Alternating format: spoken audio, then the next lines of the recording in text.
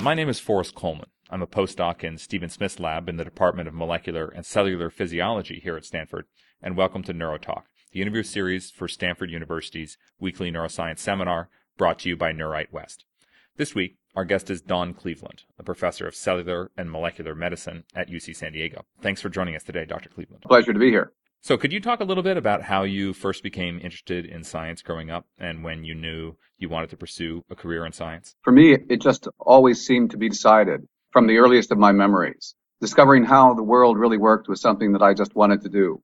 My parents didn't really overtly encourage this, but my father was the first educated person in his family and had become a physicist. And I just saw myself following in that tradition.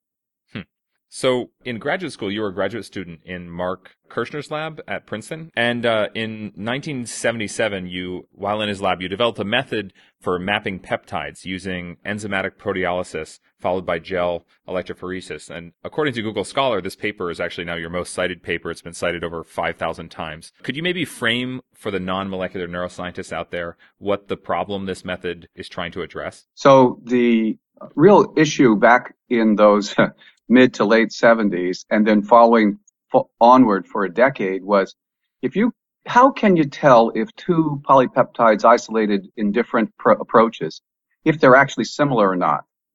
And for today's student, you have to think back. There were no Western blots, no immunoblots. There were so few techniques. There was no mass spectrometry. So what I tried to do was to purify the first microtubule associated protein. The one that would become famous for its linkage to cognitive disease. We named the protein tau, and I purified it on the basis of its ability to induce the assembly and stabilization of tubulin into microtubules. But the purest preparations that I could make by using classical fractionation had actually 4 polypeptides, 2 sets of doublets, all of which were about 60 kilodaltons in apparent molecular weight on SDS gels. And there was a long discussion of whether I would ever graduate, since I couldn't actually purify the protein. And what Kirschner and I then thought of was, could we develop an approach to test whether each of these polypeptide species was really quite highly related one to the other? And the magic of the method was to discover that if you add a denaturing agent like SDS to a protease, you do, of course, start to denature the protease. You also, if you add it to the substrate, unfold the substrate, thereby making the substrate a more accessible substrate. Mm-hmm. But the real magic was that you make the protease much less happy, and therefore it only cleaves its most favored sites. What that does then is it produces peptides from your target substrate protein, which are remarkably stable partial digest products whose sizes are large enough to be distinguished on conventional SDS polyacrylamide gels. And then what we recognized was that actually you can use the SDS gel as the place to do your proteolysis. Isolate your initial polypeptide band in the gel slice, in the SDS, of course. Place that gel slice on top of a new gel, on the stacking gel of a new gel, and overlay it with the protease, using the stacking gel to now concentrate the substrate and the protease, and getting digestion taking place in the stacking gel. Then the polypeptide products of your substrate then gets resolved on the major resolving gel. And so with such an approach, what I could do was to isolate each of my putative tau polypeptides as individual gel slices, and then determine that actually they all gave rise to almost identical peptide fingerprints. From that, we concluded that actually they were very similar polypeptide species that differed in ways that we didn't know, but that altogether they were tau. Ultimately, what I did with that approach was to discover that each of the tau polypeptides produced proteolytic fragments that were nearly identical. They had to therefore be highly related species. In fact, I sort of overstated earlier to say that I had purified it to 4 polypeptides. Actually, there were 3 sets of doublets, 1 minor doublet. And those 6 polypeptides ultimately were recognized to be all 6 alternatively spliced forms of a single tau gene. That was something that we didn't suggest at the time, primarily, and this is for today's students. We didn't suggest it because splicing had not yet been discovered. Hmm. So you just thought that this was a kind of characteristic way in which it was digested, as opposed to No, being. we thought that there were some kinds of post-translational modifications Hmm. of an initial tau polypeptide, which we had not yet identified, but that gave it slightly differing electrophoretic mobilities on a conventional SCS gel. Hmm. And we were wrong in that. They are actually truly different, 6 different tau isoforms. But of course, we didn't understand that there were spliced isoforms, Right. since splicing was not discovered until that same year. Hmm. So did you have any idea at the time that this methods paper would be as influential as it was? I mean, as you described it, it was something that was kind of crucial to getting your project done. But obviously, it has applicability well beyond that. We did not think that at the outset, but as soon as we saw what it could do, then we did realize that it would have broad applicability, although I don't think we recognized how broad that would actually be. Hmm. Indeed, we sent the paper to JBC, the Journal of Biological Chemistry, in 1976, and it came back editorially rejected. And when Kirshner called the editor to ask what the heck was happening, the editor said, well, you're really going to write a good paper where you measure kms of proteolysis, etc. And Kirshner said, well, there's 4 of us on the paper. We don't really get along. This is it. This is the only paper.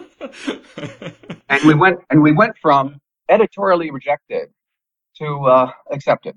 So that was my first lesson as well it's in how to get things published. And the primary lesson is argue with the editor.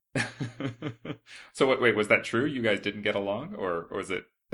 It was true, yes. There were 2 young PIs and 2 graduate students, and it was like many collaborative ventures, it had its tense moments. So as you mentioned, while in the Kirshner lab, you isolated tau, which obviously has gone on to been shown to play a role in Alzheimer's disease and many other so-called tauopathies. Could you explain in a little more detail how tau operates under normal circumstances in the cell? Again, for the neuroscientists who aren't cell biologists. Yeah, so tau is as I showed actually in the early work, I showed that tau, the 60 kilodalton protein, does not have a structure like many conventional proteins. It's actually largely unstructured, and on that basis is remarkably stable to heating. So it's one of the heat stable proteins. It's a very flexible, highly charged, basically charged protein. And what it does is to wrap around the helical pitch of an assembled microtubule, thereby stabilizing that microtubule.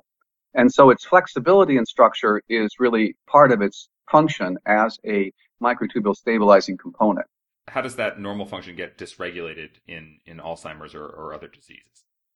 Yeah, so the major surprise was that normally flexible conformer can adopt a stable conformer in which it can then template further molecules of tau to join it to generate a prion-like property that we now think underlies the slow cell-to-cell spread of these self-templating tau conformers. So that was a completely unexpected discovery, about as unexpected as the original discovery that molecules like the prion protein can adopt multiple conformations, one of which self-templates. This is now, of course, of high interest, as you indicated, because misfolded tau is found in most instances of Alzheimer's disease, other dementias. And today's thinking is that it is the basis for chronic brain injury, so prominent now in professional sports, especially professional football. So do we understand what are some of the things that cause tau to take on this self-templating configuration? I think that the answer, in short, is no. It's a crucial question, but I think no. So when you started your own lab, you began studying the mechanism underlying human motor neuron disease, such as ALS. And in 1994, your lab published a paper in which you hypothesized that motor neuron diseases are caused by an aberrant accumulation of a protein called neurofilament, which is a component of the cytoskeleton in axons. while this accumulation had been observed in humans before, your lab was actually the first to show a direct causal link by mutating a gene encoding a small neurofilament subunit in mice and showing that it resulted in massive degeneration of spinal motor neurons. Could you talk a little bit about how these accumulations occur and why this leads to disease? We patterned our original thinking after the discovery that mutations in the intermediate filament proteins of the skin, the keratins, which Elaine Fuchs and I originally cloned when we were postdocs. The mutations in keratins were proven by Fuchs to be the cause of many skin blistering diseases. The family of intermediate filament proteins includes the neurofilaments as the major components in large motor and sensory neurons. And so we thought to test, with similar mutations known to cause skin blistering disease, would they be the basis for disease in the nervous system? And we demonstrated in mice, absolutely they are. The aberrant filament subunits assemble aberrant filaments. And as all neuroscientists know, these axonal freeways are used for trafficking components made in the neuronal cell body to the nerve terminus and back again. It's the freeway model of what goes wrong. All you need is a minor accident on that freeway, and all 6 of those lanes can slow down to a crawl. And that is exactly what happens if you have aberrant filaments assembled. The model it's absolutely clear that if you do have mutated neurofilaments, at least in some ways, you get this slowed axonal transport that can be causative of fatal motor neuron disease. Having recognized that to be true in mice, it was one of the great disappointments of my career, however, that our subsequent search for causative mutations in neurofilaments in human disease found only very rare neurofilament sequence variants associated with ALS or a more mild motor neuron disease called Charcot-Marie Tooth disease. They really should have been more prominent causes of human motor neuron disease, but there you have it. They weren't. So one of the hypotheses that could explain that fact is the so-called, rare variant hypothesis, in which maybe your basic hypothesis is correct that there's a traffic jam, but there are many, many ways to cause a traffic jam. I think you're absolutely correct that the rare neurofilament mutations that are probably causative of motor neuron disease really do provoke disease in the manner that we've just discussed. And that's one way to produce age-dependent degeneration and then death of motor neurons. But there are many other ways to get there as well, some of which impact axonal transport directly, and others that act at different sites within the motor neuron, or more importantly, within other cellular neighbors of the motor neurons. I think we'll talk more about that possibility in just a little bit. But before we move on to that, as you mentioned that the neurofilament is prominent in large axons, whether it's motor neurons or sensory neurons, but the cell death is much more pronounced in motor neurons than sensory neurons. Do we understand why this is, why the motor neurons seem to be more strongly affected by defects in neurofilament? Almost every investigator has an hypothesis about that. But I think the truth is why motor neurons are more vulnerable to altered neurofilament assembly or content. I do not think that is satisfactorily answered. What are maybe 1 or 2 hypotheses that you favor? The arguments are that it's a combination of events, that motor neurons have very high firing rates, and that the motor neurons and sensory neurons are the largest cells in the body. A typical motor neuron in the lower motor neuron from the spinal cord down to the foot and the sciatic nerve, doing calculations that even biologists can do. You very quickly learn that the large motor neurons are about 5,000 times the volume of a typical cell. And so they are, the single cell body is under a huge biosynthetic load.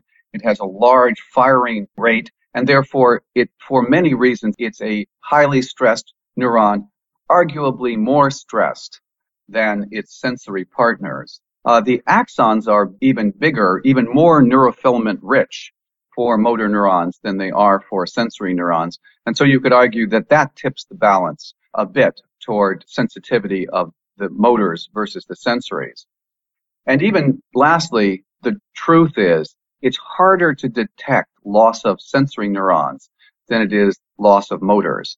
So that even in bona fide ALS, there is loss of sensory neurons, but the primary phenotype and the primary complaint by the patients is the inability to move the muscle, not the loss of sensation. Yeah, it's easier to imagine various adaptations for the sensory input going down, whereas getting to your muscle to move is, given the way that the nervous system's wired up, it's harder to fix that. Yep.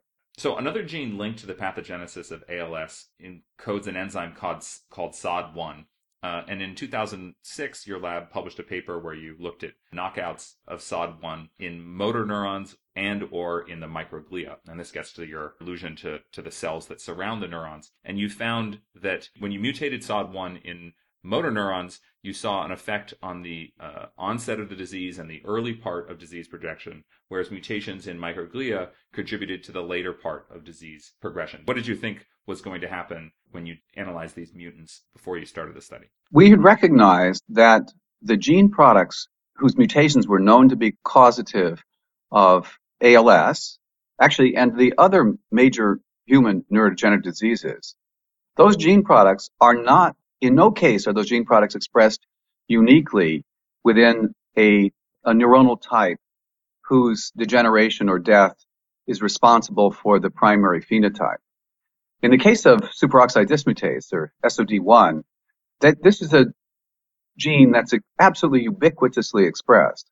So we wondered whether the action of the mutant proteins encoded by such a gene, whether those proteins acted directly within motor neurons or whether they acted within the neighboring cells. So the truth is we thought it likely that non-motor neurons would contribute to one or more parts of disease course from synthesis in cells other than motor neurons. So we designed the test, starting with testing the innate immune cells of the spinal cord, the microglia, and we chose those primarily because we had mice with a selectively deletable mutant SOD1 gene, and we obtained a mouse which expressed a recombinase, the Cre recombinase, which could selectively excise the mutant gene from the microglia. We chose it not because we were really focused on microglia, but because we technically could do that experiment. And subsequently, we have tested 5 other cell types and found that 3 of them contribute in very significant ways, each of them actually contributing to mutant SOD1-mediated fatal motor neuron disease in mice, contributing as importantly as synthesis within the primary motor neurons.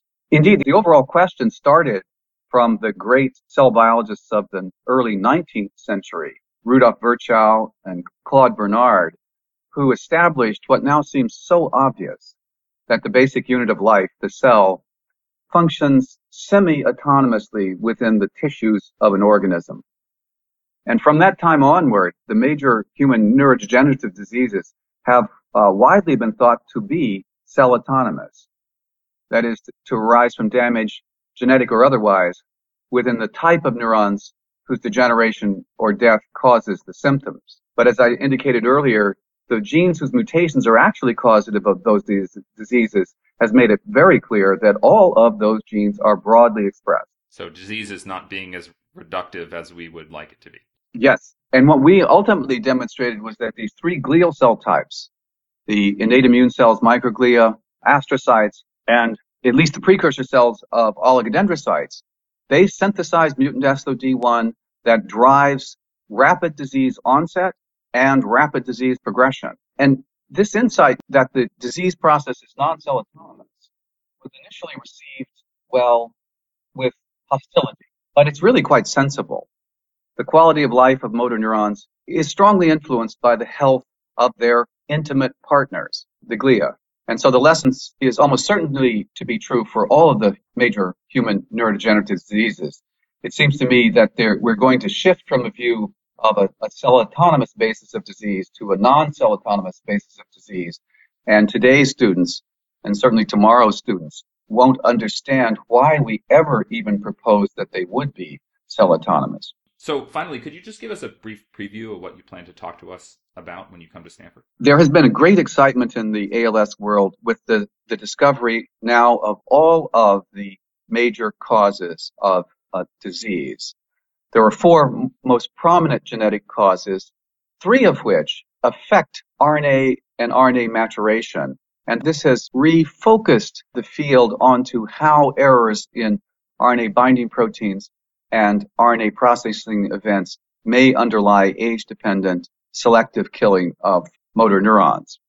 Additionally, the most recent major causes of ALS have demonstrated a completely unexpected linkage between what seem to be two highly disparate diseases, ALS, the motor neuron disease, and frontal temporal dementia, the second most frequent cognitive disorder. We now know that mutations in individual genes can give rise either to ALS or to frontal temporal dementia, or for the most unfortunate patients, both. We now recognize that individual mutations can give rise to very phenotypically divergent diseases, but who must have some underlying similarity in the molecular errors. And so I'm going to talk about what we know about two of those RNA binding proteins, named TDP43 or FUS, F-U-S, and what we've decoded about the similarities in action of those proteins, both in the normal setting and in the pathogenic setting. And then I'm going to follow that with a discussion of how we've learned that the disease process in ALS is non-cell autonomous, with mutations causing one or more toxicities, molecular toxicities, but those molecular toxicities differ in different cell types. And finally, I'm going to close with the lessons that we've learned from mechanism of underlying disease to attempt to develop a pair of gene silencing approaches that can lower the synthesis of the mutant gene product within multiple cell types within the nervous system, and which we hope to demonstrate can be broadly applicable approaches that may be feasible for application in man. Interesting. We'll look forward to it. Well, I look forward to visiting. Yeah, so in closing, we like to ask a series of shorter answer questions. So if you could go back in time and talk to yourself as a graduate student, and I mean you specifically, what advice would you give yourself? When I was a graduate student, there was a young faculty member who was widely thought to be the best and the brightest. His name was Bruce Alberts. He became widely known, the famous textbook, president of the National Academy of Sciences. And Alberts asked questions at every seminar, and the questions seemed so simple. And there were a trio of students, myself, Elaine Fuchs, now Hughes professor at Rockefeller, and Art Levinson, the former CEO of Genentech. And the three of us could not figure out how the best and the brightest, Bruce Alberts, always seemed to know so little. So one of the lessons I learned it slowly, was that the reason you ask those simple questions is because if you'd actually answered that, you would have really solved a problem. So I think the answer was to think more clearly, as early as possible, on what would really be an important question in biology. So I also happen to be a graduate student at Princeton, and I know that the food options in graduate school around Princeton are actually not so great. So what food establishment or food dish helped you survive graduate school in the sort of food desert that is Princeton, New Jersey? Well, it was a food desert. There was one place on Prospect Street, Princeton's major street, had the pizza place, and that was sort of the survival mode. Yeah. So what do you most enjoy about being at UC San Diego? So UC San Diego is one of the youngest of the UC campuses. We're rapidly growing.